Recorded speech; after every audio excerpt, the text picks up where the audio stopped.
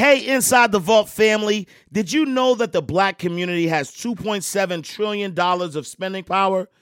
Are you ready to see what we can do when we combine and recirculate our resources to expand the pool of black excellence? I know I'm ready. And that's why Inside the Vault has partnered with Greenwood, the in-demand, black-owned digital banking platform. Greenwood's namesake was founded in 1906, built from the brilliance of black dreamers looking to create a self-sufficient community in the Greenwood district of Tulsa, Oklahoma, aka Black Wall Street.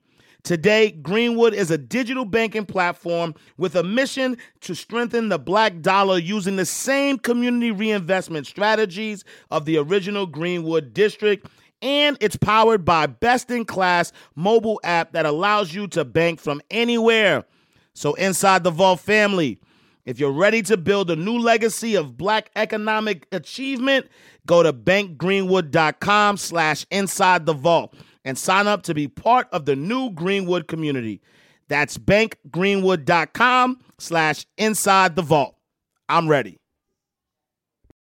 For the ones who work hard to ensure their crew can always go the extra mile, and the ones who get in early so everyone can go home on time, there's Grainger, offering professional-grade supplies backed by product experts so you can quickly and easily find what you need. Plus, you can count on access to a committed team ready to go the extra mile for you. Call, click Grainger.com, or just stop by. Grainger, for the ones who get it done.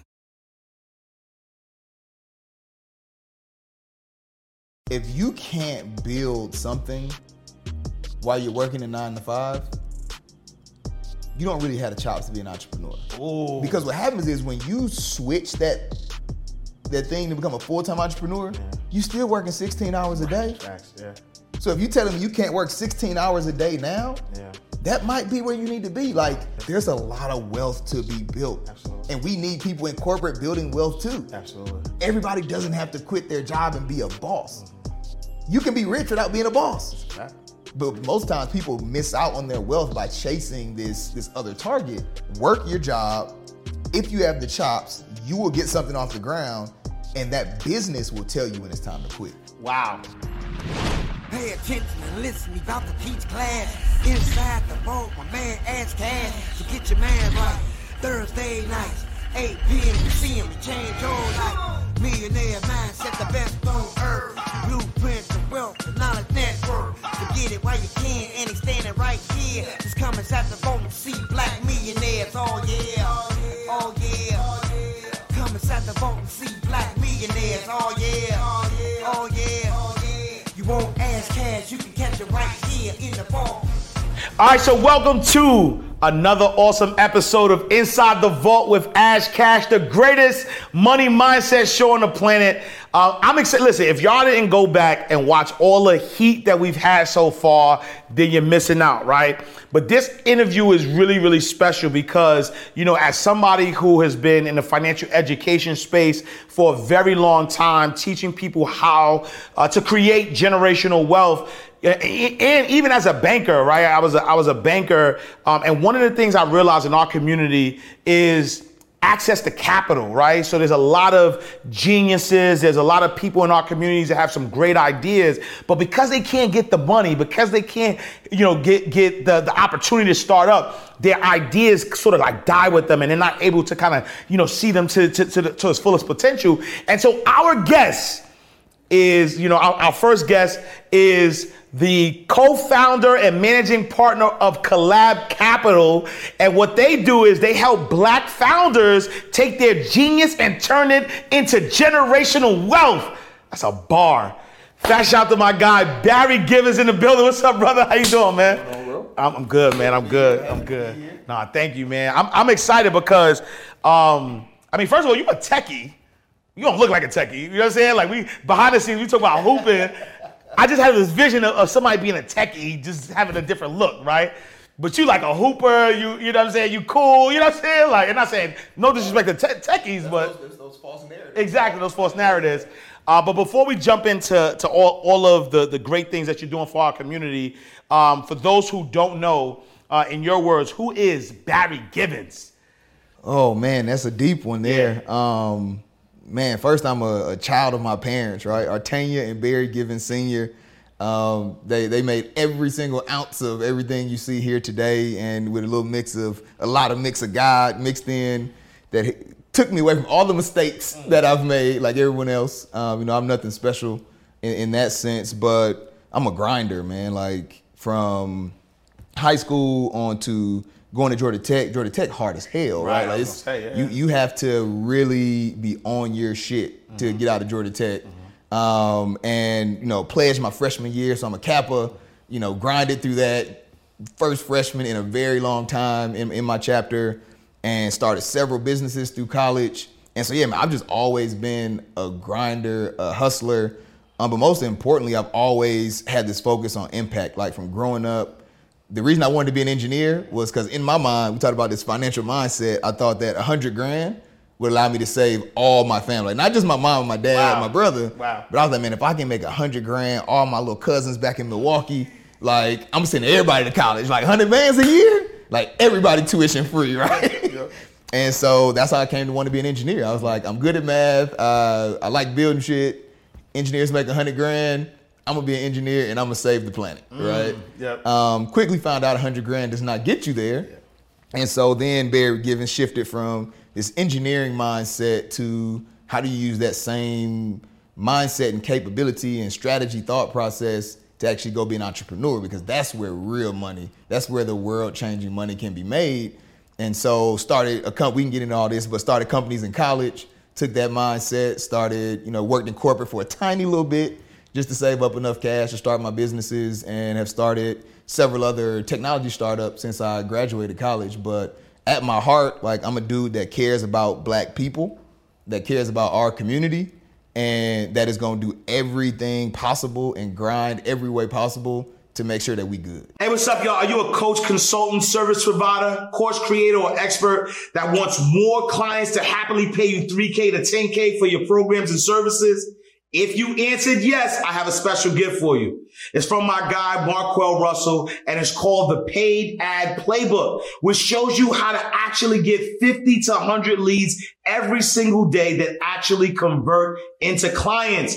Marquell, he's used the same process to help clients create over $250 million in revenue. And this is more than $250 million. You heard me right. Some of the top influencers, coaches, and consultants in the world have used Marquell strategies to build multi-million-dollar businesses, and they still use them on a daily basis. And the cool thing is that this works for you even if nobody knows who you are.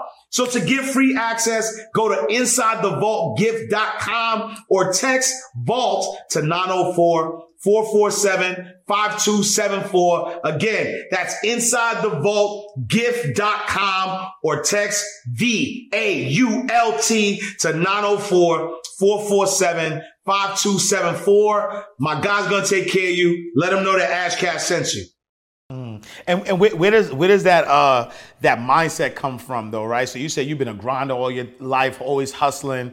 Was that something that your parents instilled in you? Was that something that you saw growing up? Like what, where's that level of work ethic? Because we're going to get into some of the businesses, and you've done some phenomenal things at early age and been able to really kind of do some, and you're still doing phenomenal things. So where did that mindset come from? Oh man, just watching my dad, like even my mom, like she stopped working or when I was in middle school, right? So she was a stay-at-home mom after that. And even then, right, it was like watching her at home. It's like everything that she did, she just worked all day. I come home from school, she's still working, she's still doing something. Same thing with my dad. It was every day work. But also they didn't just give me anything. That's right. So like growing up, it was, I wasn't poor, but also wasn't rich, right? We were like lower, like right smack dab, lower middle class. So I didn't want for anything like need wise, but I've still never owned a pair of Jordans. Like to this day, I'm 36 years old, and growing up, it was like if you wanted J's, go get a job. Like if you want to spend $150 on some tennis shoes, you gonna pay for it, right? And so I never had no J's. Wow. Yep. And I worked every day, like all from the time I turned 16. I worked a full-time job in high school. Wow. Like I went to class every day, played sports, and still worked 40 hours a week. for most of my senior year and all of my senior year, most of my junior year. So I was always just working to get the things that I wanted. And then as you get older and that mindset changes and the things that you want become, I want to impact my community, I want to do more for my people, that mindset just goes from that to, I'm not waiting on anyone else to do it for me. I'm not waiting on anyone to buy me those J's, or I'm not waiting on anyone to give me anything. I know I have the ability, the mindset, the brains to do everything I need to go get whatever's up here.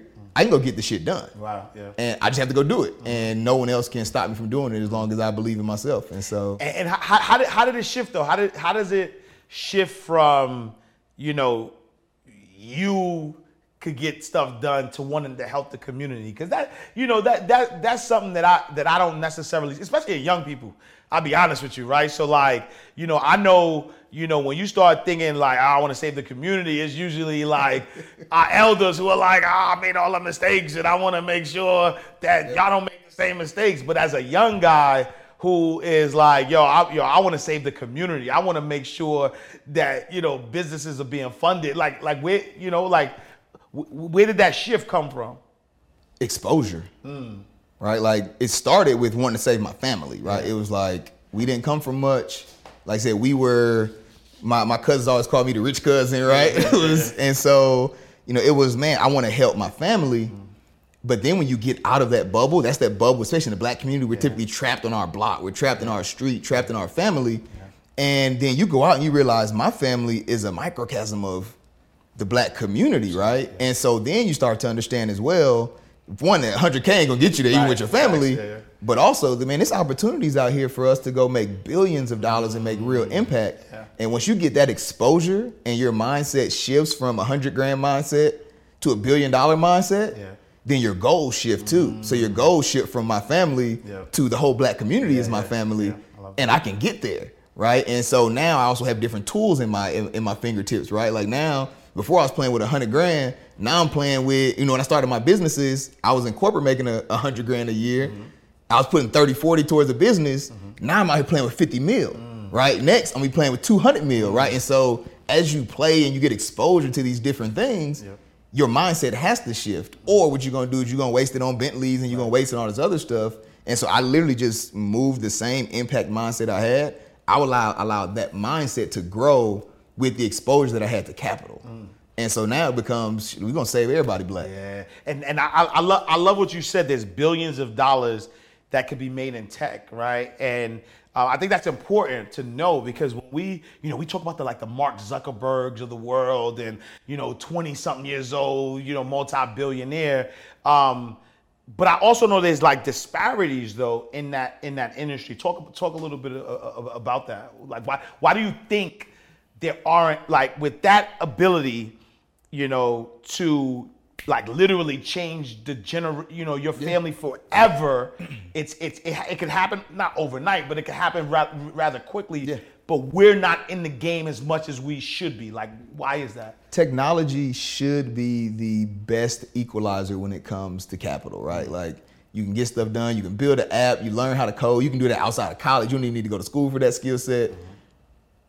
When you get to capital, though, that's where things get manufactured. Oh, okay. Right? So when you look at a lot of these companies that we see, we talk about the grind and we talk about and not saying these founders didn't grind and they didn't go through all some of these startup struggles that all founders go through, but it's a lot different when you see a black founder on the same journey, same trajectory. Think about Black Planet.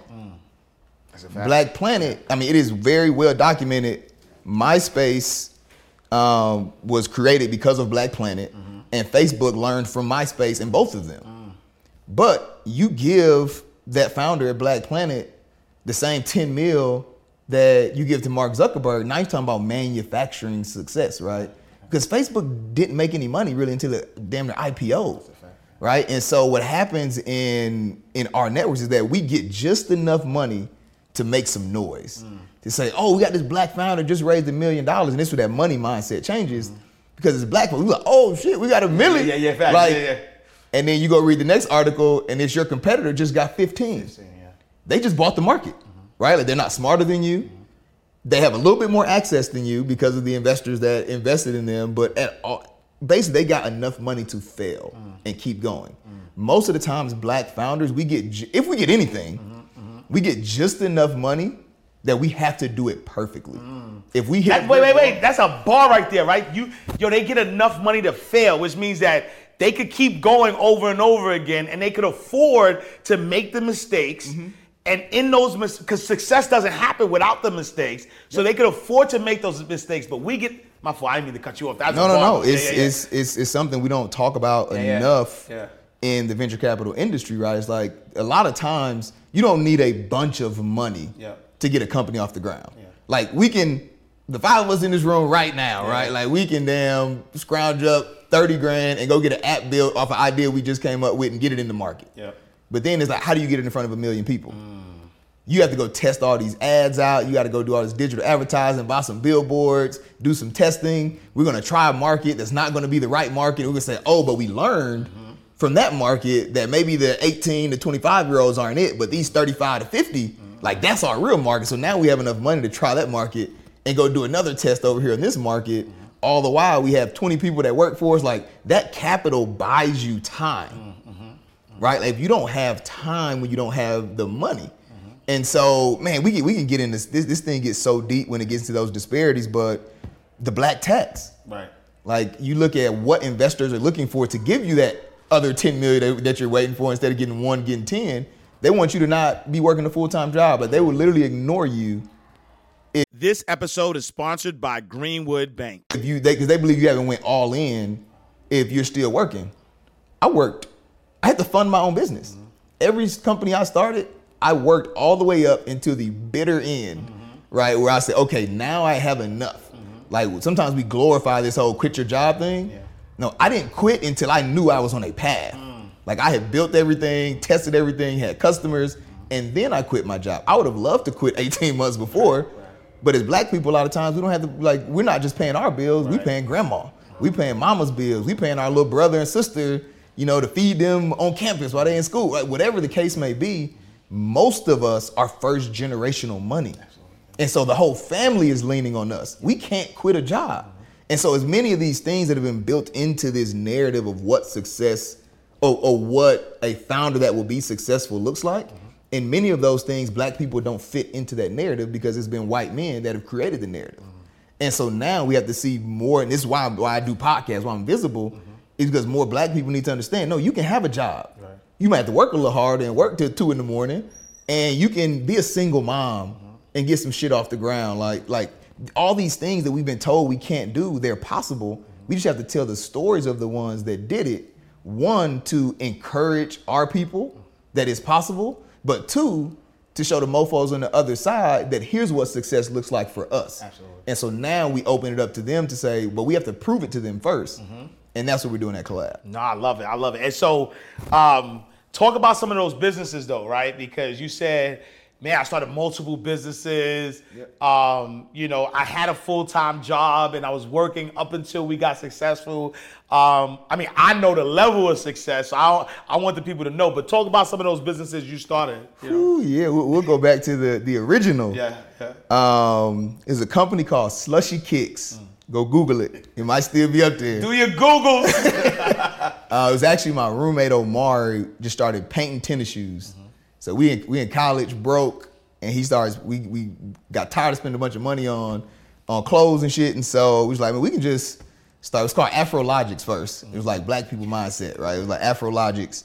And so we started we bought a screen press, started making t-shirts in the dorm room, and it was like, man, we should have some dope shoes to match the dope designs on our shirts. Started painting shoes. Fast forward a couple of months, and we get picked up by a boutique in Atlanta. And Big Boy, I got that Perp album and went to this boutique, and it just so happens that the first pair we put in the boutique was this shiny purple pair. So we started getting phone calls the next week. Big Boy's releasing his album on 106 in Park, and he's sitting on 106 in Park with his feet up with a pair of Slushy Kicks on 106 in Park. Wow. So we blowing up at that point, and we sold shoes to Jeezy, Jagged Edge, T.I., LeBron James, Carmelo, Carlos Boozer. We were just on MySpace. We were just slinging shoes. The boutique was selling them for us, so they started doing numbers. But that was that we coined this phrase, money is just an idea. And so that was like my first foray. That's the first time I'd ever done anything on my own, like it made money or something that we created. And that was literally the spark that got me into entrepreneurship. And so after that, it's a bunch that go into that story too. But after that, I went on, continued school, graduated from Georgia Tech. And my first year out, I went and started a real estate tech company. I graduated school in 2008. Oh, your timing was perfect. Oh, perfect. Yeah, and yeah, I'm cocky as shit too. So Right, I was like, oh, I don't care about no down market, no recession. They must not know who I am. So moved to went to Augusta. This is when we had my first corporate job, that $100K job coming out of college, and saved up every single penny. Right, like outside of a dumb decision. We'll get on that later. I did make one dumb financial decision. But saved up all my money, worked until I had like 50, 60 grand saved up, and then moved and started this company in Durham. My wife was in medical school at Duke, and that one failed. Like where the first one was, for what it was a huge success. Yeah. The second one, oh man, I ended up just being a real estate agent. Wow. Like just to, to pay the bills. It was in my industry, so I was like, I'm gonna go sell these houses so I can make some money. Ended up doing that for a couple of years, but that's where I learned like the startup capital needed to. If you're gonna do a real business, not like and there's like hustles. Yep. Like the shoe business, that was a hustle, right? You can go buy some Air Force One, some paint, and for $200 you can be like off to the races. Right. Then I need to start businesses where I need to build an app. I need to like do things that require me to have capital, and I burned through my capital. So all that money I saved, I burned through it so fast, and then it left me with not enough time. That capital thing, I didn't have enough time to go through some of the things. Like one big thing we ran into was I was doing digital signatures.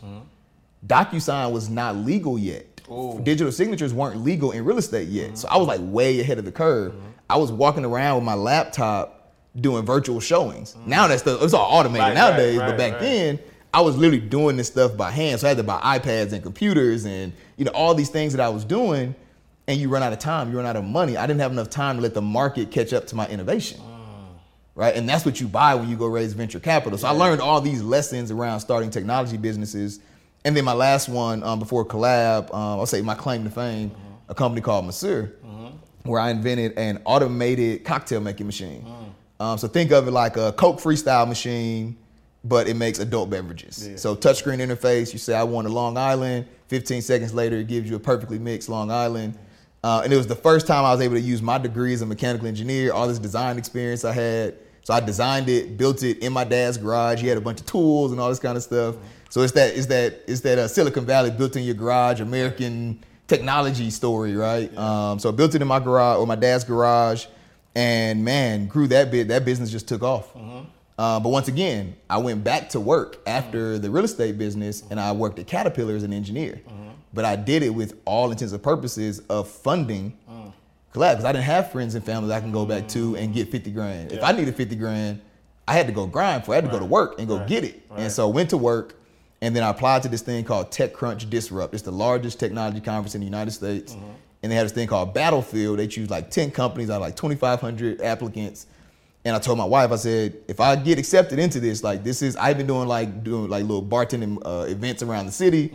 So I had been using the machine. I knew it worked. I had won a couple competitions. I was like, but this is the big boy. If I get into this, I'm quitting my job.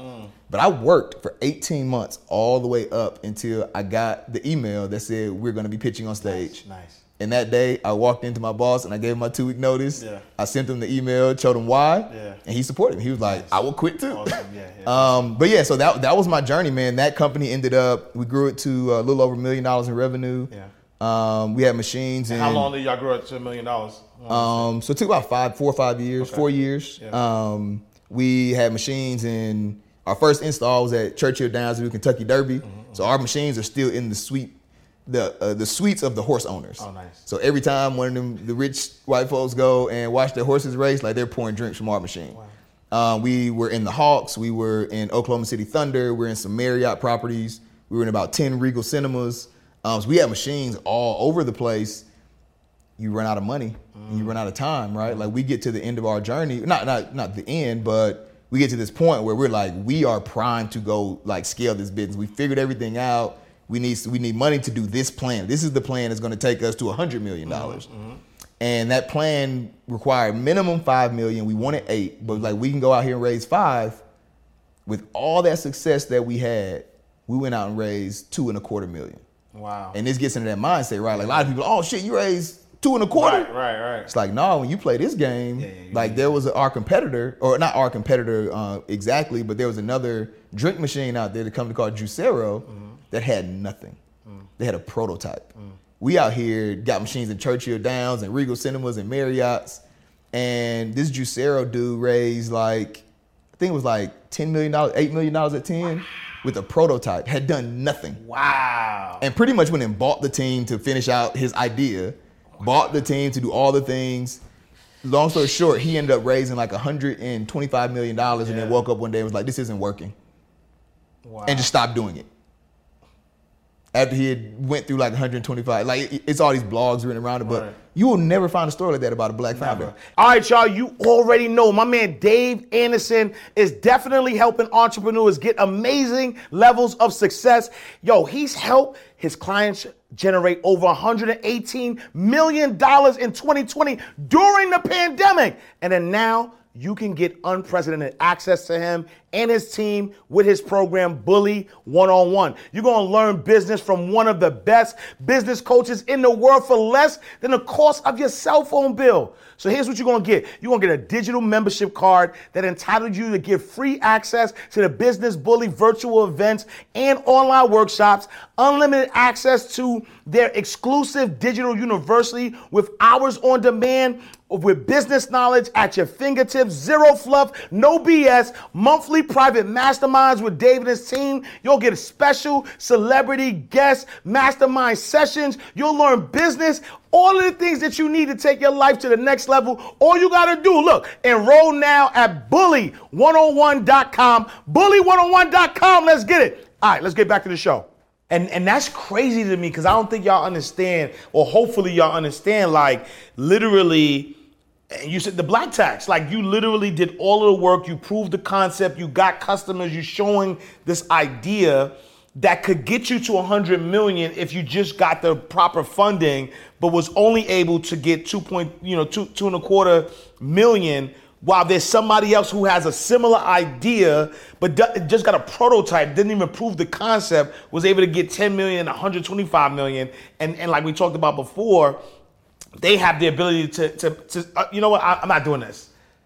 Wow. And he's still on Instagram. Right. Like his life not over. Right. Like he's still out there working, doing stuff, right? Yeah, like it's but that's that when we talk about these black experiences and these black journeys, like I would love to hear that story for a black founder because it's not that guy's fault. Yeah. He took a shot. Yeah. He had an innovation. He went out, he tried it. It didn't work. It happens all the time. The thing is, as black people, we do not get the same level of resources, right? And I actually view that when I train a lot of other investors on how to find black investments, how to find black founders. Because it's like this mythical creature, right? Like, oh, you can find dope black founders. Right. Can you show me how? Where are they at? Like, where are you hunting? Right. And so the thing I tell them is that you have to look at distance traveled, right? If you come to me as a white founder and you've made it to this level where you're applying to my program, let's say my Techstars program, and there's a black founder that's applying to my Techstars program, and y'all are sitting right here together. But you went to Stanford, don't have no student debt. Your dad gave you your first 50 grand. You've only traveled like this far. Absolutely. You ain't did shit yet. Yeah. Now I got this black founder who went to an HBCU that didn't have a technical program, had to figure out how to get an app built, didn't have it in their friends network, had to go to work, find the money to get the thing done, had to go prove it to a couple customers to even get to where he is to make it to applying to my program. All while he probably has 2 kids and a wife, or it's a single mom, and the distance traveled for them to get here, they started from down here and they still neck and neck with you. As a white investor, many times they say, oh, but they have Stanford behind them. So that's the thing I'm looking for. What I'm saying is go underneath that water. What's underneath the rest of that iceberg? Because that shit that's down there, that's the shit you need. That's the thing that's gonna propel you to $1 billion company. That's the stuff you can't buy. And so that's what we do. I bet on people that know how to grind, right? I bet on people that have traveled choppier waters because they know how to navigate. So if you give them clean water, if you give them safe water to travel in, Man, please. Yeah. Like they gonna knock it out the park. Yeah. And so that first, the Monsieur, did I say that right? Everybody messing Monsieur. Monsieur. I mean, Mr., right? Mr. Monsieur. So, Monsieur, what wound up happening with that company? Did you sell it? Like, what was the exit like for that company? Yep. So we took that 2 1/4, and like we always do, we said we're gonna stretch it. We're gonna flip it. So we ended up, building a new machine. That didn't quite. We spent the money there. That didn't quite work out like we wanted it to. And so we hit this point where we got down to it was like $500-600K in the bank, and these are those hard conversations that we don't talk about in public. Yeah. Where this is my baby, man. Like this is the highest level that I've ever been, and you have to sit in the room and say, I think it's time that we sell. Like we do not have enough capital to do. We have a plan. We know it will work, but we do not have enough. There's nothing we can do with this money that's going to make what we want to happen. And so the best thing for us to do right now is to sell this business, even though it's probably too early. Right. So we went out on this journey. We got about 5 bids in. We only had 1 bid that was cash. And at this point, I had investors and I had a board of directors, things of that nature. So it wasn't just my decision anymore at this point. They didn't take the cash offer, or should I say they tried to negotiate and fucked it up. So this gets into other lessons, right? Like once you bring on a board of advisors, it's not your baby anymore. Right? Like it's that all those paperwork that you sign, like you're signing away a little bit of control every time you put a signature on a piece of paper. But like I said, we went and got like 5 offers, and 2 of them were kind of similar. We had 1 that was cash. We had another 2 that were, and we ended up going with the deal. Basically, it was a licensing deal. Okay. So we licensed out all of our IP. We had a crazy good engineering team and software development team. And a lot of our competitors that were in the hardware space were really good at building machines. They couldn't write the algorithms we had written to do the mixing and all the other stuff. Most of our stuff was done with software. They could not build that themselves. And so they basically bought our IP. We licensed it out to a company out in Silicon Valley. And they're still out there building machines with wine and liquor and beer, and they do the whole spectrum of alcohol. We just had to sell it to a larger competitor that I think we would have completely dominated, with all the skill sets that we had in our office. But we didn't have the capital to battle them, and so we ended up having to sell to them. Hey, how you guys doing? Hold on, don't press that button, because that's what I do every time I'm looking at an ad that I don't want to see. This ad just happened to be life-changing. I just happen to own one of the biggest home healthcare companies in the state of Georgia. I can help you create your own. Just to give you a little bit of insight, I send out registered nurses, LPNs, and CNAs to take care of people inside of the homes that cannot take care of themselves. But guess what? You don't have to have any medical background, and you don't have to have any medical knowledge. So if you're wanting to change your life and you have a passion for actually taking care of people, then go ahead and sign up for Home Healthcare Blueprint. I'll see you guys later. And so when you say you licensed it, what does that mean? That you still Save big on brunch for mom, all in the Kroger app. Get 16-ounce packs of flavorful Angus 90% lean ground sirloin for $4.99 each with a digital coupon. Then buy 2, get 2 free on 12 packs of delicious Coca-Cola, Pepsi, or 7-Up, all with your card.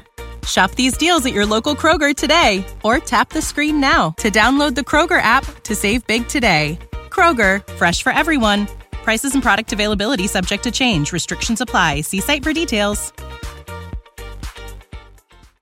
receive royalties from it, or once you licensed it, if they could sell anything, we would. Yeah. So if they could, that company is not selling like they need to. So once you do a licensing deal, a royalty deal, right, you put your fate in the hands of another person. Right. And they just, we haven't seen a bunch of money come back from it, and so. Like the best thing that I got from Monsieur is, I know this is about finances, but I sold some of my stock in the previous rounds. Yeah. So I made a little bit of money, but nothing too crazy. And then I got the experience, right? Like my stature as a person, like that experience is what allows me to go raise 50 mil. Exactly. Right? And so it's not always about, and this is what we talk about in the white networks, right? Like that failure should propel you. Absolutely. Like, and I say failure in the sense of Silicon Valley failure. I don't believe that Monsieur failed, but Monsieur didn't make me a multi-millionaire. Yeah. So in many people's eyes, that's a failure when you got to the level that we got. But in my eyes, it was an experience, right? And that's how we have to look at these types of companies is that one didn't make me a multi-millionaire, but it gave me the stature. Right. It gave me the respect. It gave me the network. Yep. Now I go out and I can say, hey, I'm raising a $50 million fund. Would you invest $5 million in me? And when they look at my history, they look at all this and they're like, oh shit, like, we'll give you money, right? Like, look at what you've done in the past. Yeah.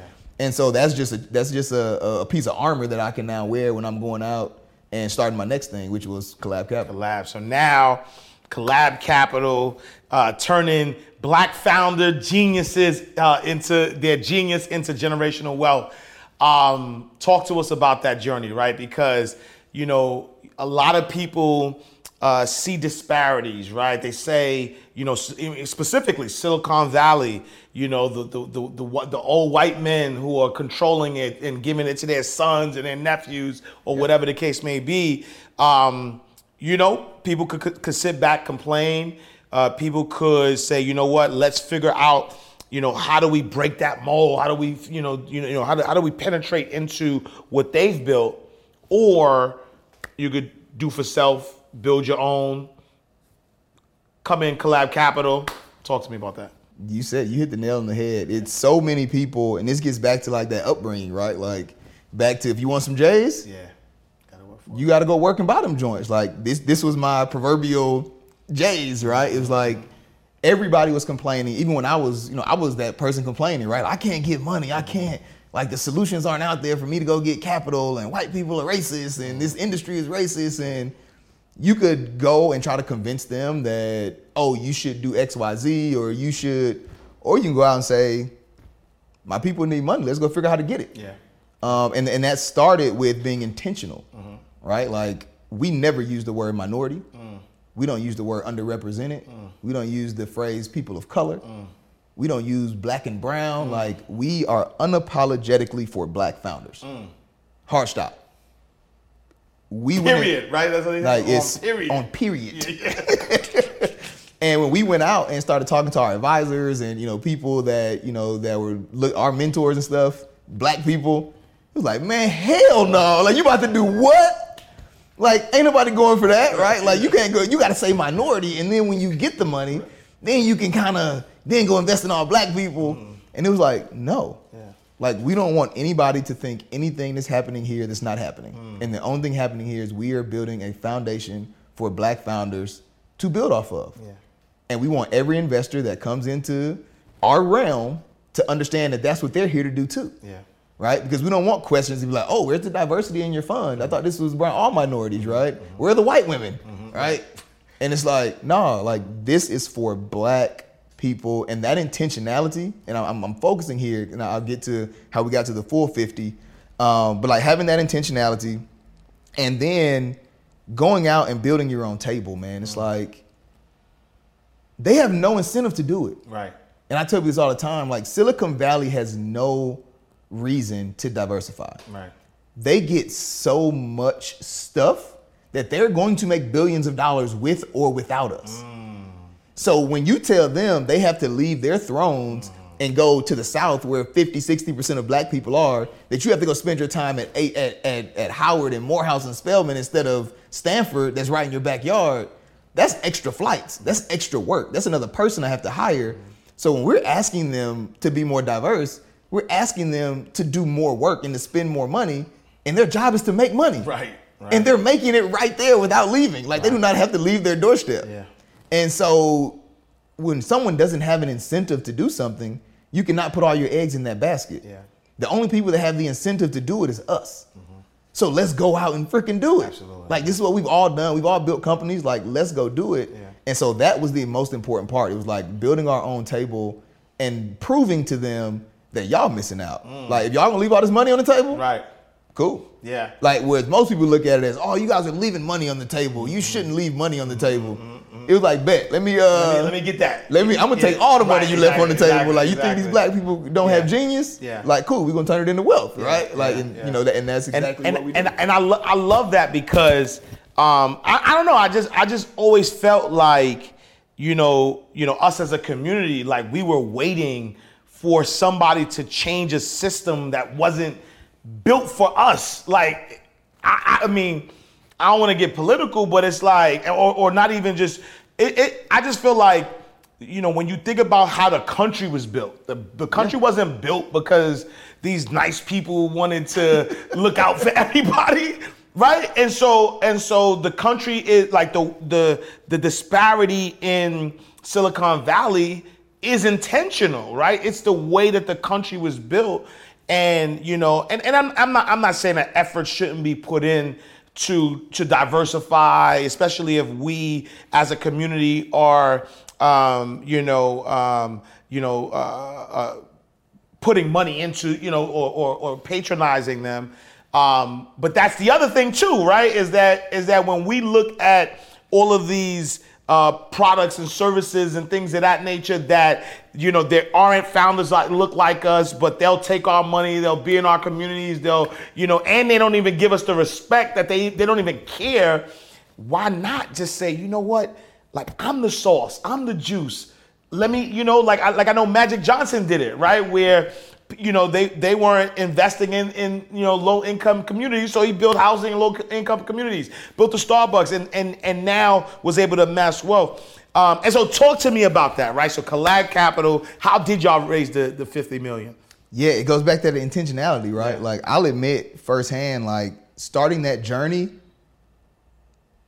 shit, it was gonna be an uphill battle, right? Like, all the stuff that our mentors said, it was true. They weren't saying it out of like disbelief in us. It was the industry they were worried about. The people you're gonna ask for money aren't gonna go for this. Yeah. It's too narrow of a focus. It's too blah, blah, blah. All these things were valid points. Yeah. Then George Floyd was murdered. Right? And so you take all of and this is where the spiritual stuff comes in too, of like, God gives you an assignment. Like, even though it's tough, like, you don't run, you don't go away from it, you stick to your assignment, and then he'll give it to you. Right? Like, once you show that you're faithful, once you show him you're faithful, so I don't get too spiritual. But yeah, man, we were struggling. Like, that pandemic hit, and we were supposed to have our first close on March 30th, 2020. Oh. Timing again. The country shut down. Look, wait, hold on. Hey, Barry, it's something about you, man. You started a real estate company in 2008 at the recession. You try to raise capital and then the country shut down. Hey, so the 2008 thing was ego. Right. Because I knew that was here. I didn't know a pandemic was coming. Facts. But yeah, so we had several $1 million like that was earmarked. People were going to give us money. Yeah. And then March 15th, the country shut down, the economy crashes, we lose all that money. Wow. So we basically have like $1 million. We can make one investment, and we have to shut down because, like, during the pandemic, you can't really go beg people for money when people are dying, people are losing their job. Right. And so it's like we just did what we always do. We stopped asking for money and we said, how can we help Black founders? We did a pitch competition. Like, we just stuck to who we were. Yeah. It was like, Black people out here need help. We joined boards to help make sure some of this money that was being allocated around the loss of jobs in the pandemic. So we just stayed us. Then George Floyd was murdered, or the video came out, I believe, in like end of May. And in June, all of these companies started saying, we're putting $500 million here, we're putting $1 billion here. Yeah. And when you go look at the landscape and they say we're putting a certain percentage towards venture capital, who was the only person still waving this flag that we're unapologetically Black? Wow. Our team is Black. Wow. We only invest in Black people. Like, our website is Black. Like, there's nothing about us.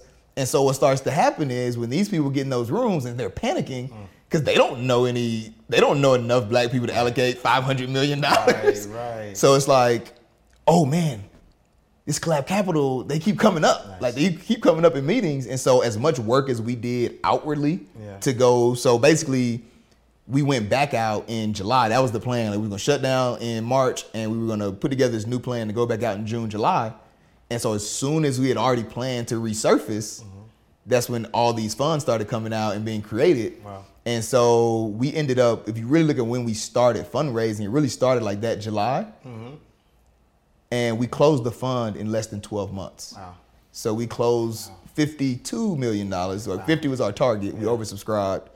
We closed $52 million basically between June, July 2020 and May of 2021 in a pandemic. That's a blessing. And it's all a blessing, right? It's all like sticking to your guns. Like, we had an assignment. Yeah. We were told to do something. Yeah. And there were other people that were gung-ho, black this, black that. We're creating these new models for black founders. Yeah. And you just, as fundraising started, you'll see those people slowly dying down and focusing more on minority and focusing, like you look at their portfolios, their investments have, you know, more white women and more Asian women, right? And you start seeing that they're playing the game of the industry, rightfully so. That's it's the easy way to do it, right? Like if you want to get more black fund managers, you have to play a little bit of their game. We didn't play that game, and so we stuck to our guns, played our game, built our table, and now it's a bunch of motherfuckers eating that. Wow. I love that because I think that there's so much to kind of unpack in there because, I mean, you know, I told my wife the spiritual stuff really works, alhamdulillah, right? Like, you know what I'm saying? Like really, right? When you know, the spiritual stuff really works though, you know, it really works. Yes, it works. And so I don't want to glaze over that. It's like, whatever you subscribe to, right? So, you know, I'm not telling anybody to subscribe to anything, but when you have a belief in your higher power and your higher power gives you an assignment, you know, you're not always going to be given the exact way that the assignment is going to be accomplished. But if you stay faithful and you just have that faith and say, listen, heard you, God, you said do this, I'm gonna do this.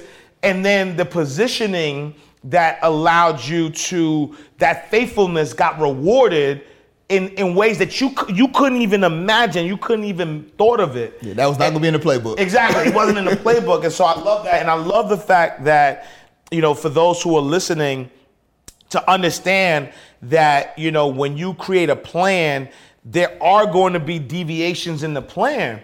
But if you stick to your guns, if you understand your why, and you guys pivoted a little bit, right?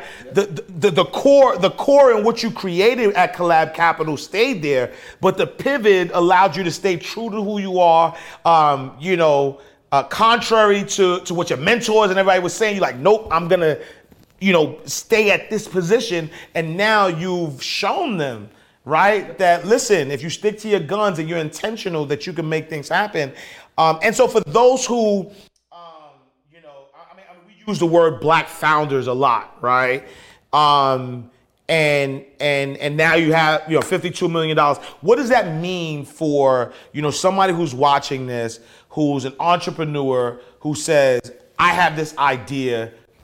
Let me hold something, Barry. Let me get some of that 52. Let me hold something. So we are a technology-focused fund. So that's first and foremost. We get a lot of applications from people that are doing stuff that are non-tech related. I was gonna say, because my cousin do hair. Exactly, right? She the best in the projects, baby. I get some money. You know what I mean? We get a bunch of them. Like we get a bunch of those. We get a bunch of people that are trying to shoot a movie. Yeah. Like we do not do content. We do not do what I deem as like traditional small businesses, restaurants, all that stuff. We are not the right capital solution for that. Yeah. We invest in technology-focused or technology-centered innovative products. And so, you know, if you can patent it, you know, if it's something that you design is really, really cool, that can scale really, really big, then we'll take a look at it, right? And so, but most of our investments will be in software products that you're selling to people on a subscription,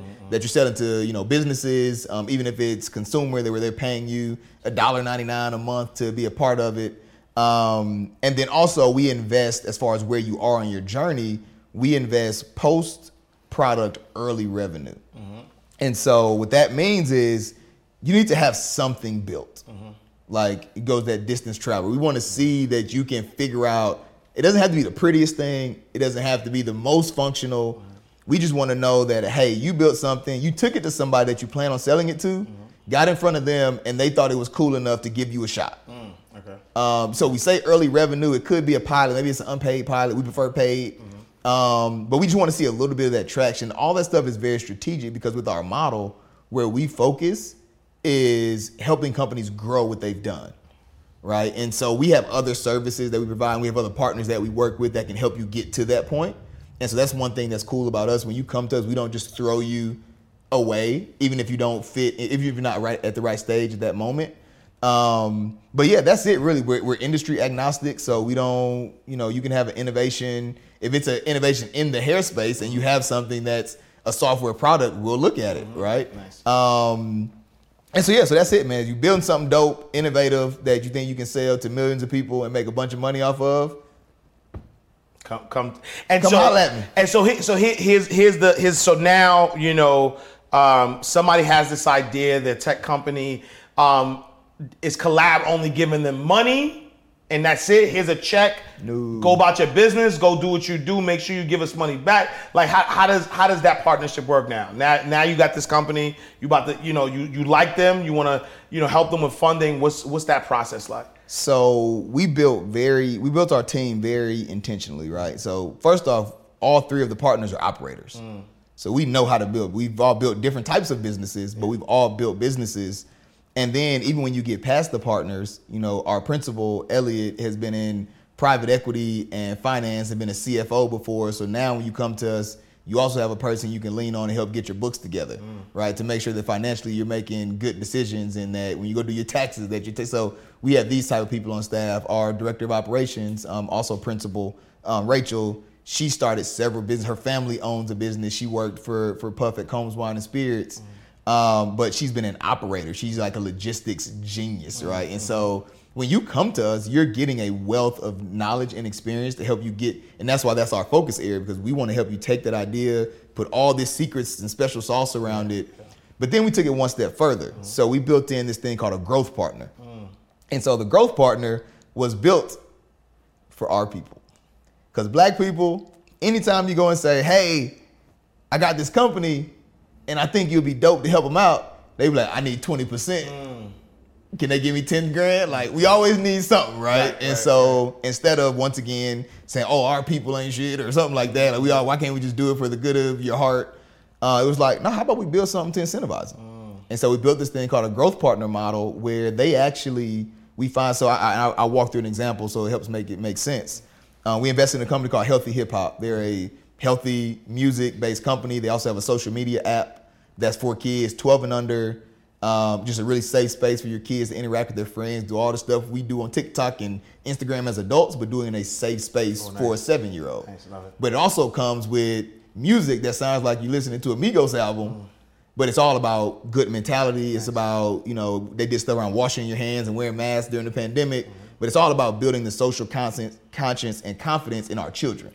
So they don't have to listen to the same, you know, riffraff that we listened to growing up. As a 6-year-old, you should be listening to how to go outside and play with your friends, spend more time outside, right? So they did all that, but who's like the king of healthy music? It's Lecrae.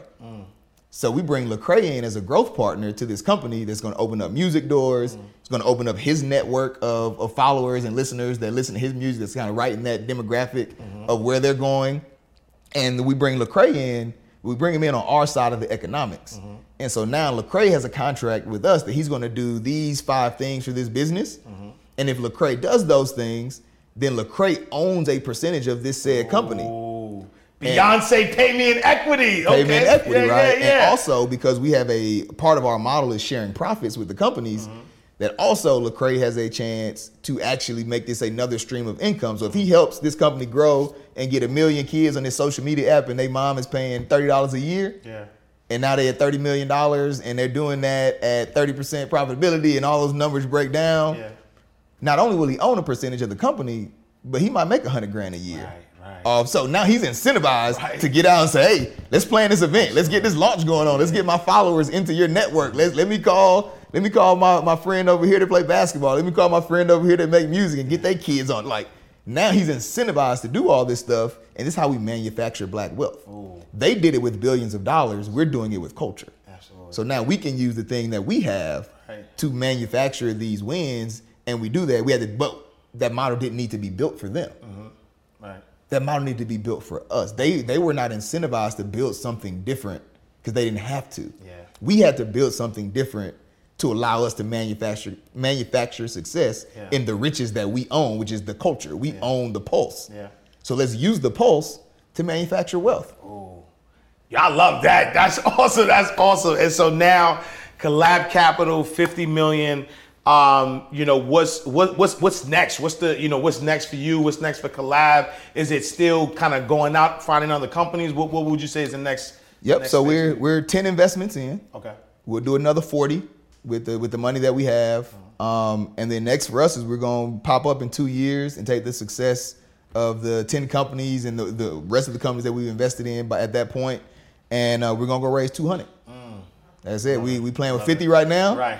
And we're going to prove our model out. We're going to prove that our people deserve to be invested in. Yep. And then we're going to go take that proof, and we're going to say, give us some more. And so what winds up happening though, right? You got the 50, you invest in the companies. Does how do you get the 50 back? Does it go back into the company, or do you take part ownership? Like how does that work for Collab Capital as a fund? So the way venture capital works is they're called limited partners. Limited partners invest. They're the people that gave us the $52 million. Yeah. So now, technically, in order for them to feel like we were successful, we really need to return 3x over like a 10 to 12 year period. Okay. That's the only way we're beating the market. Like that, people invest in venture capital to get a better return than they would get in other vehicles. And so now our job is to basically go and figure out how we can return 150 back to them. Right. We got to triple this money that they gave us, and we do that through these investments. And so our investments will exit, people will buy them, they'll IPO. In our model, we'll get shared profits back from some of the business. So there's all these ways to liquefy these assets that they have to then give that money back to them. Okay. But typically that takes, 7 minimum years typically before a company really starts returning back this money and this capital back to the LPs. So that's the clock that they're on. In our model that we built with this shared profit engine that's also built into it, we may return, the goal is for us to return around year 3 or 4 to start returning something, not like millions and millions of dollars, but to start giving them some of their capital back. Yeah. And then what happens is you go out and you take the success and success at this point of the journey means what are their revenue numbers? Like you made an investment in the company 2 years ago. What have they done in the 2 years since you've invested? Like have they went on and raised another round? So typically it's called, their valuation policies. So our valuation policy would say, I invested in you. We value the business at $5 million. A year later, you go out and raise another lump of capital, and they thought you were worth 15. So now we've tripled the value of this company. So when we go raise fund 2, they're gonna be like, oh, the unrealized value of the portfolio is doing numbers, even though they haven't gotten a cent back. Right, got it. They're gonna look at the potential of what we've done. Yeah. And they're going to say, we want to do this again. Yeah, we want to this time we want to give you 20 instead of 5. Right, got it. And then so that's how you take that early success of what these founders are doing. So really it's all on the founders. Right. Like we're going to help them, but really you have to make good bets on people. Right. And so that's what we're doing at Collab, and then that'll ride us into like the 2-3 year mark where we'll go out and start fundraising again and get a larger lump sum of money, which allows us to write bigger checks earlier. Yeah. It allows us to write bigger checks later. Right. And it allows us to write more checks. Love it. No, I love it. And so let's talk about Barry for a second, right? So, all the success that you've had, all of the things that you've done being a hustler. Talk to us a little bit about, your the money that you've, not I don't want to in your pocket or nothing like that, but what would you say is the biggest or the most extravagant thing you've done with money so far? You personally. Man, I don't do extravagant. That's a tough one. Okay. I'm super modest. Yeah. I'm super laid back. Like I would say the most extravagant thing. So as a founder of a fund, one of the things that investors want to see is skin in the game. And so I had to put $350,000 into the fund, but that's what I do. I'm the type to go buy fancy watches, I just put my down payment down on my Tesla. I would say that. Okay. I would say I'll keep it there. We'll say me putting this money back into the fund was probably, because like I said, I'm not uber rich, right? But I'm always going to bet everything I have on myself. Yeah. Because there's nothing else I would bet on more than me, because I know I'm a grind, I know I'm a win. Wow. And I mean, my next question was going to be, what's the most impactful thing you've done with money? But I mean, the same thing. Right. To me, I'm saying, look, if you got skin in the game and you putting, $350,000 back into this fund that's gonna eventually help these founders, that sounds like big impact to me. But what would you say is the most impactful thing you've done with money? Oh man, it's probably the same thing, and it's just because of the amount. Like I've done a lot of, like I just do little random stuff all the time. Mm-hmm. Like I bought a whole pack of waters from the water boys yesterday. Just random stuff. But I would say the scale of impact. This fund is going to do things that the things that I've dreamed of, right? Like when I started talking about affecting those things, talked about at the beginning, like of changing the black community. Like I'm now starting to get into that mode where the decisions that I'm making with my money have the ability to do that. You know, but I say that because I don't want to belittle those little things, like the little things you do every day, you know, from mentoring kids to taking a kid out that may not have anything at home and taking them to a steakhouse or something, right? Like showing them, giving them that exposure, like all those little things that I do or that, you know, we do as people, those things are just as impactful, absolutely, right? Because you don't know that person may be the next Barry.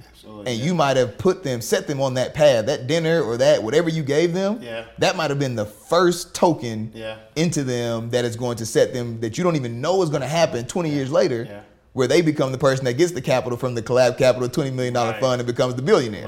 Right? And so it's those type of things. I never like to look down on those little things, but the biggest one definitely was this investment into Collab. And I love it though too, because even when you think what you're doing, it like literally taking black founder geniuses and helping them turn that genius into generational wealth, because to your point, technology companies, you never know, right? With a technology company, that $1 million could turn to $1 billion. And so you could be creating, you know, or you are creating, we're gonna talk this into existence. Yes, sir. You are creating black tech billionaires. And so when it's all said and done, right, we talk about Harriet Tubman, you know, Martin Luther King, you know, Marcus Garvey, Malcolm X, but Barry Gibbons and the crew at Collab Capital created these black billionaires, and I think that's commendable. That's, you know, definitely something that we need to see more of. And that's the other thing though too, because once you do it successfully, now it allows other folks to start, right? Like why aren't the athletes and the you know, hip hop folks and people who have money could say, yo, you know what, let's start this other fund. You know what I'm saying? LeBron, the first, you know, active player who's a billionaire. All right. I mean, he's doing phenomenal things, you know, but now, you know, seeing the success of Collab Capital, there could be so many multiple collabs that now set the stage for this true renaissance of, you know, shrinking in the wealth gap that we've been talking about for 40 years. Right, you know? And so I love that. And then so, now, $50 million, you're controlling $50 million, you and the team. If you could go back and talk to your 18-year-old self, what advice would you give him? Oh man, my 18-year-old self. Oh, bet on yourself. Okay. Right, like because I'm trying to think of where I was doing at 18. Yeah. Because I don't think I would tell him about any of the mistakes I made. Like I did dumb college student stuff and you know all that stuff. I wouldn't give that type of advice. Like go live your life, have fun. But at the end of the day, because it wasn't until I was about 2021 where I started doing. When we started that shoe company, where I started betting on myself. Had I started that journey back when I was younger at 18, to like always focus on you. Like you are your greatest asset. Like if you pour into you, like that's the thing you can control. And so I wasn't doing enough of that at 18, right? I was focused on Georgia Tech. I was focused on all these internships and, you know, like how can I go get this corporate life? And there's nothing wrong with corporate life. But knowing where I was heading, if I'd have known that at 18, I would have started that journey 2-3 years earlier, and I would have been making those larger bets on myself. And I love that. And speaking of corporate, you know, because like you alluded to this earlier, that we're at a space where, there's like this 9-to-5 shaming, right? Like people are like, oh, go be a boss and go, right? And so you as someone, you know, who worked a 9-to-5 and successfully started a business, at the same time simultaneously, what would you say to somebody, or what advice would you give to somebody that has a 9-to-5, but they got the entrepreneurship itch? They want to, they want to venture out, but like you said, the 9-to-5 is really just what's holding them down, them and their family. Like, what advice would you give that person?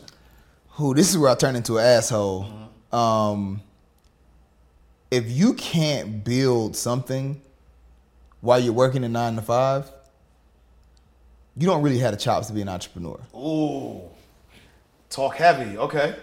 Like, because there's a level of work that you do when you have an idea, right? Yeah. It's a lot of ideating. It's a lot of like mapping stuff out, getting on whiteboards, things you can do at 2 a.m. while you work a job. You don't really need all that extra time until you now you have to worry about selling and finding customers, doing all this other stuff, right? But they're at different stages. You should be doing all of that early stuff, that ideating, that testing. You should be doing all that on somebody's dime. I tell people all the time, like, Caterpillar was my first investor. Yeah. They paid me every day to go to work, and I flipped that money into a startup in my after hours, but they paid for the patent. They paid for the materials. Right. And because what happens is when you switch that thing to become a full-time entrepreneur, you still working 16 hours a day. Facts, yeah. So if you tell them you can't work 16 hours a day now, that might be where you need to be. Like, stack that bread, get them to match your 401k. Like, and this is what I try to, to your point about that shaming, there's a lot of wealth to be built. Absolutely. And we need people in corporate building wealth too. Absolutely. Because that's where the mass majority of people are going to build their wealth. We need you to have that steady job so you can buy real estate, become a real estate investor. Everybody doesn't have to quit their job and be a boss. You can be rich without being a boss. That's a fact. Most people are rich without being a boss. Now, the mass levels of wealth that people chase, but most times people miss out on their wealth by chasing this other target. But no, work your job. If you have the chops, you will get something off the ground, and that business will tell you when it's time to quit. You know why I love what you just said. So because I think and I see this a lot, especially with this new age entrepreneurs who are just kind of like jumping out there, and starting a business, and they're watching other people do their thing, and they're like, all right, this is what I'm gonna do, but they don't really build a proper foundation, right? Like they don't take time to think about the idea and think about their, target market, create a SWOT analysis, know your strengths, your weaknesses, opportunity and threats. Like a lot, like people see those things and they're like, nah, I ain't got time for that, right? Like this money, let me go make this money. But then when, Facebook changes their algorithm, now your business is done, right? Because you relied on Facebook and your business wasn't built on a foundation. Yep. And so now you have this 9-to-5, you have this investor, you take the time to really build a business, right? Yep. And that like kind of alludes to my second question for entrepreneurs, or my next question about for entrepreneurs is, I think that it would behoove any entrepreneur to build their business as if they're going to sell. Even if they're not going to sell, it's great to set your business up that way, because that way you're setting up your business the right way, right? What advice would you give to somebody, being someone who has built the business and been able to sell the business? What are those key things that an entrepreneur should have that makes a business sellable? Not like, yo, I'm the brand and you can't buy me, right? And so how do you build that business that's sellable? Yep. The first thing is two main things. One, you have to produce something that is hard to produce. Ooh. A lot of people think they have secret sauce. And like I said, you just another hairdresser, right, on the block, right? It's 30. Yeah, that's a great. You can make a lot of money doing it, but there's nothing anyone's going to buy, right? And so the first way to do it is to build something that is other people are going to struggle to build. It's going to take a lot of money for them to build, because now I have to make the decision whether I want to go spend $5 million building this thing, or if I just want to give you 10 and get it out the way and it's ready to go, and I could put my infrastructure on top of it, or whatever the case may be. Or that's why a lot of big companies buy. That's why Facebook bought Instagram, right? Like Facebook could have built another image-based social app, but it was like, it's gonna take us forever. We're gonna have to like buy market share. We gotta spend all this money on marketing to compete with them. Let's just get him a Billy. Right. Like we know once we put our billions of people on that platform that it's gonna actually make us $1 billion, multi-billion dollars back. Right. So let's go give that person $1 billion and get it out the way. Yeah. Right? Like, so you have to make them make that business decision to make it better, a better business decision for them to buy you than it is to build themselves. The second way to do it is to own a market. So let's say you are that said hairdresser. I know we're talking about tech stuff, but now we got this thing with this hairdresser from the block. Yeah. Maybe it's a certain demographic that nobody else can go get. You know, you built this engine that makes it easy for, you know, single moms in a certain neighborhood to be able to drop their kids off at a certain place, get their hair done, and you built this thing and no one else has been able to capture and make money off of this market. Now, if I'm the larger chain hairdresser, I'm like, that logistics engine that you built, you don't even know you built the logistics engine. Right. You know, but now that's what you built. I want to take that to every metropolitan area because I want that demographic. You've gotten to a customer base that they don't know how to get to. Yeah. And those are the two things that a business cares about. Like, what am I building to increase my brand or to increase my exposure in the product? And then how do I get to people? Yeah. And if you can give me one of those two things, and then the third thing that happens sometimes as well, typically it's on like when the company's kind of, you know, going in the other direction, is they'll acqui-hire. So if you do a really good job of hiring good talent, then a company may come and say, oh, you built like a machine learning team that is top notch. Maybe your idea wasn't great, but your talent is awesome.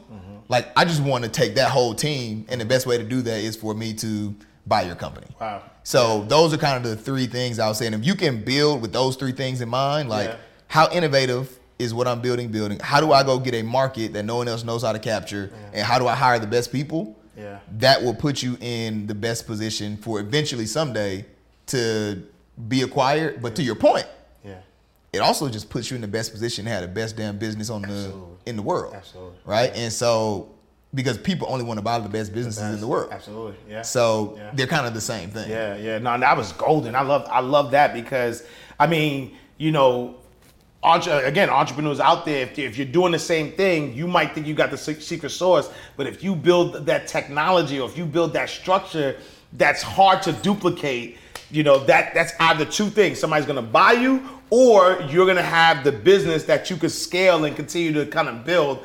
So I love that. All right, we're gonna do our lightning round.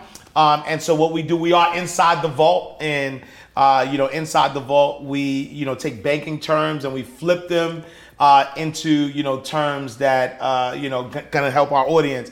And so the first term I'm gonna say is deposit slip, right? And so when you walk into a bank, a deposit slip is what you write down and you give it to the teller to deposit money. But for us, a deposit slip is a mistake, right? A mistake a slip up, a deposit slip up that you made. So tell me about your biggest deposit slip. Whew. I sold 33% of Monsieur for $33,000. Wow. Wait, that was.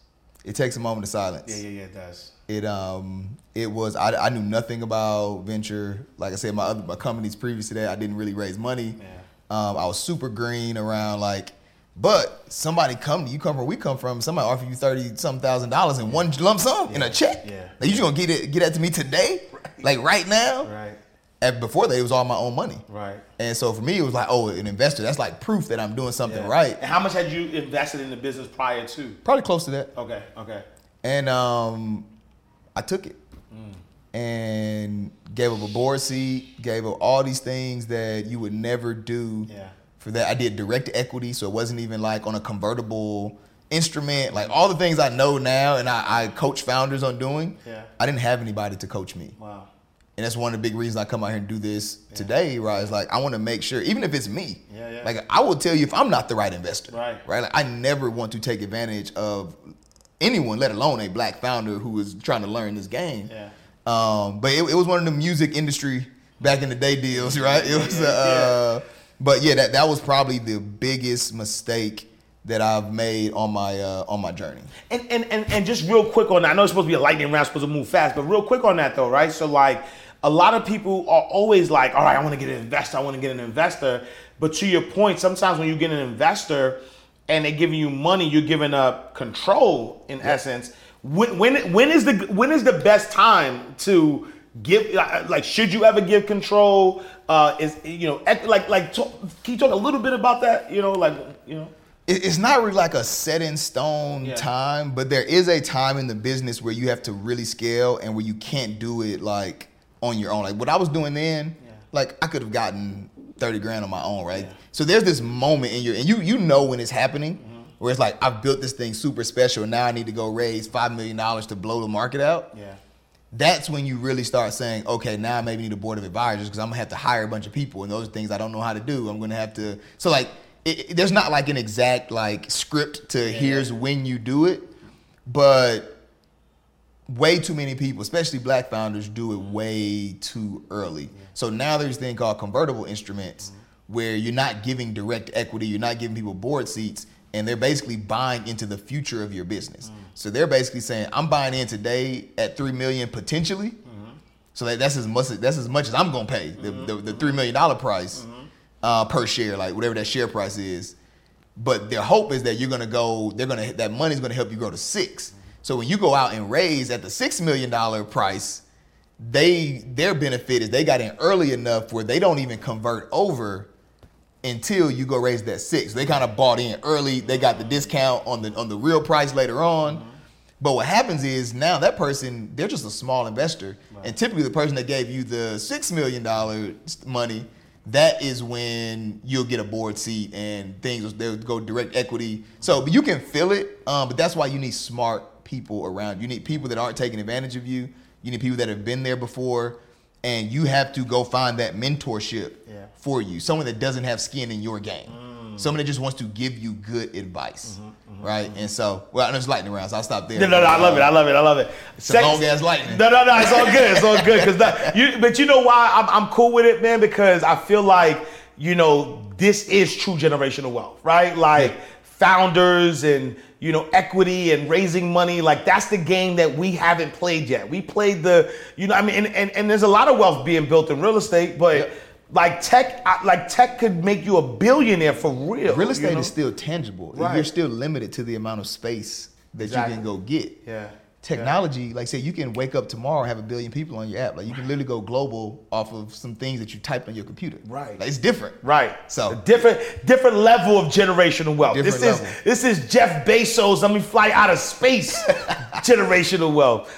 Second term we're gonna do is charge off, right? So you go into a bank and or you borrow some money, you don't pay it back. And the bank is trying to get it for you. Eventually, they'll charge it off. Been there before. Right, exactly, right? And so for us, though, being this is a money mindset show, and on your journey, what type of people or mindsets did you have to charge off to be where you are today? Oh, man, I think it gets back to that,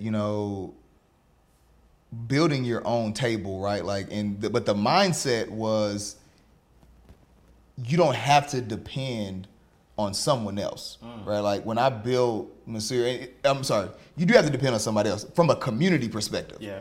We don't have to depend on someone else to solve our community problems. And that mindset shift is what kind of allowed us to start Collab Capital, and it's allowed us to do a lot of other, you're starting to see a lot of athletes, entertainers kind of start to build their own tables. Like I'm starting my own brands. LeBron starting his own entertainment company. Like even what he did with Rich Paul, right? Like my homeboy gonna be my agent. Right. Like that's wealth. Like that's crazy. Like the top agent in the league off a kid that had never done a deal before in his life coming out of high school, right? So it's those type of things where people are starting to build their own table. But I personally had to grow to that mindset.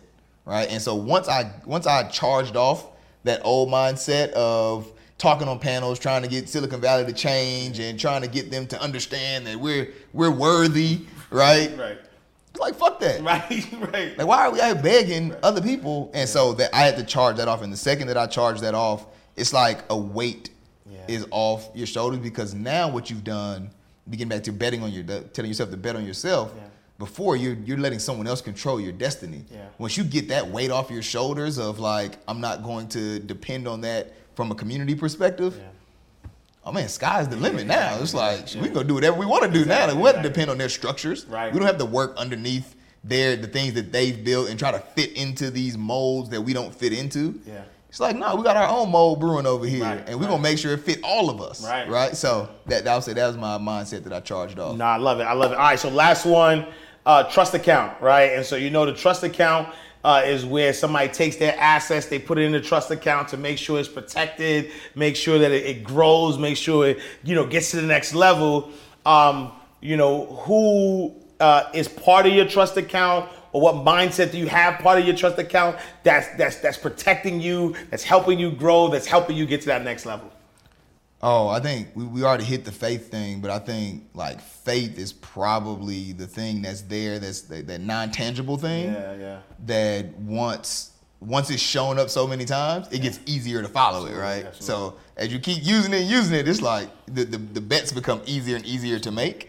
So that's like the main thing. But then it's like the people I surround myself with, man, I never try to be the smartest person in the room, or everyone that is around me brings something different. And so, like, one of my best friends, he started Slushy Kicks with me. Mm-hmm.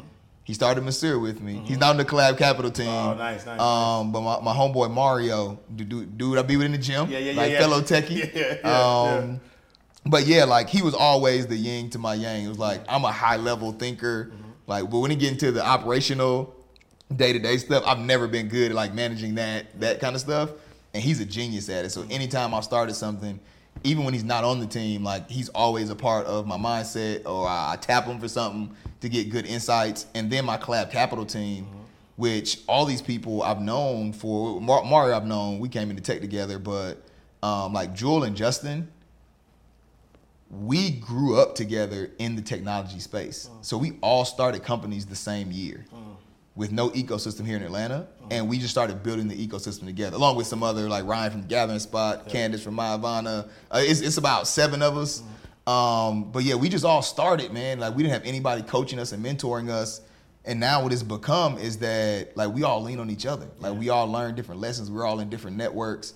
And man, I would go to bat with these people, like, not just for collab or for business, but when it comes to marriage, when it comes to like just life in general, like, these people have become my rock. Like, these are my family members, basically. And it's crazy because some people, I remember one time Ryan got into an article, and Jewel and a buddy of mine was like, "Hey man, why you not in that article, man? Like, why you?" And I was like, "Man, I am."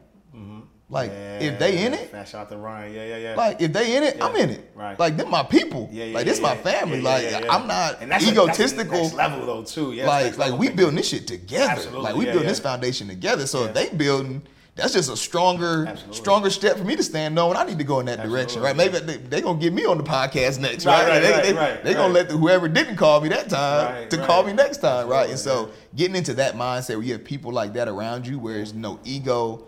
We're not, even though we're all competitive, we're even competitive internally, but it's all healthy, right? Like, I still want to see everybody win, and having other people with that mindset, it makes it so much easier to take risks, to make sacrifices, and to do the type of work that we're doing, because it's hard.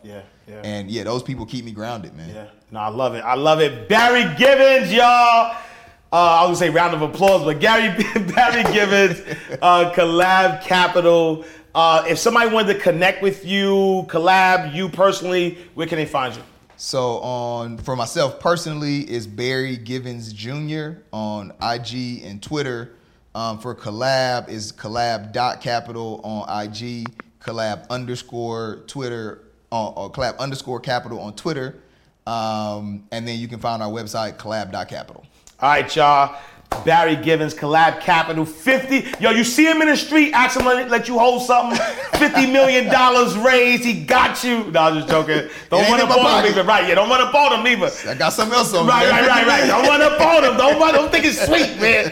Hands still work. No, it's fine. But thank y'all for tapping in, for tuning in to Inside the Vault with Ash Cash, the greatest money mindset show on the planet. Make sure you tap in. If you know a black founder who is in tech, who needs some funding, some capital, make sure y'all tap in. But I'll see y'all next time. We're going to keep bringing you heat, keep bringing you powerful interviews. Till next time, in God's will, I am Ash Cash. Peace. Oh yeah. You want Ash Cash, you can catch it right here in the vault.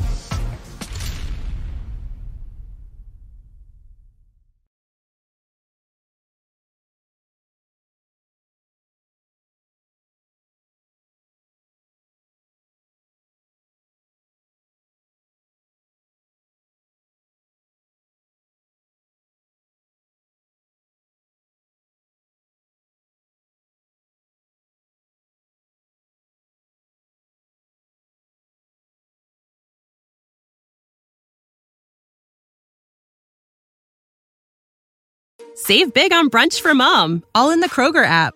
Get 16-ounce packs of flavorful Angus 90% lean ground sirloin for $4.99 each with a digital coupon. Then buy 2, get 2 free on 12 packs of delicious Coca-Cola, Pepsi, or 7-Up, all with your card.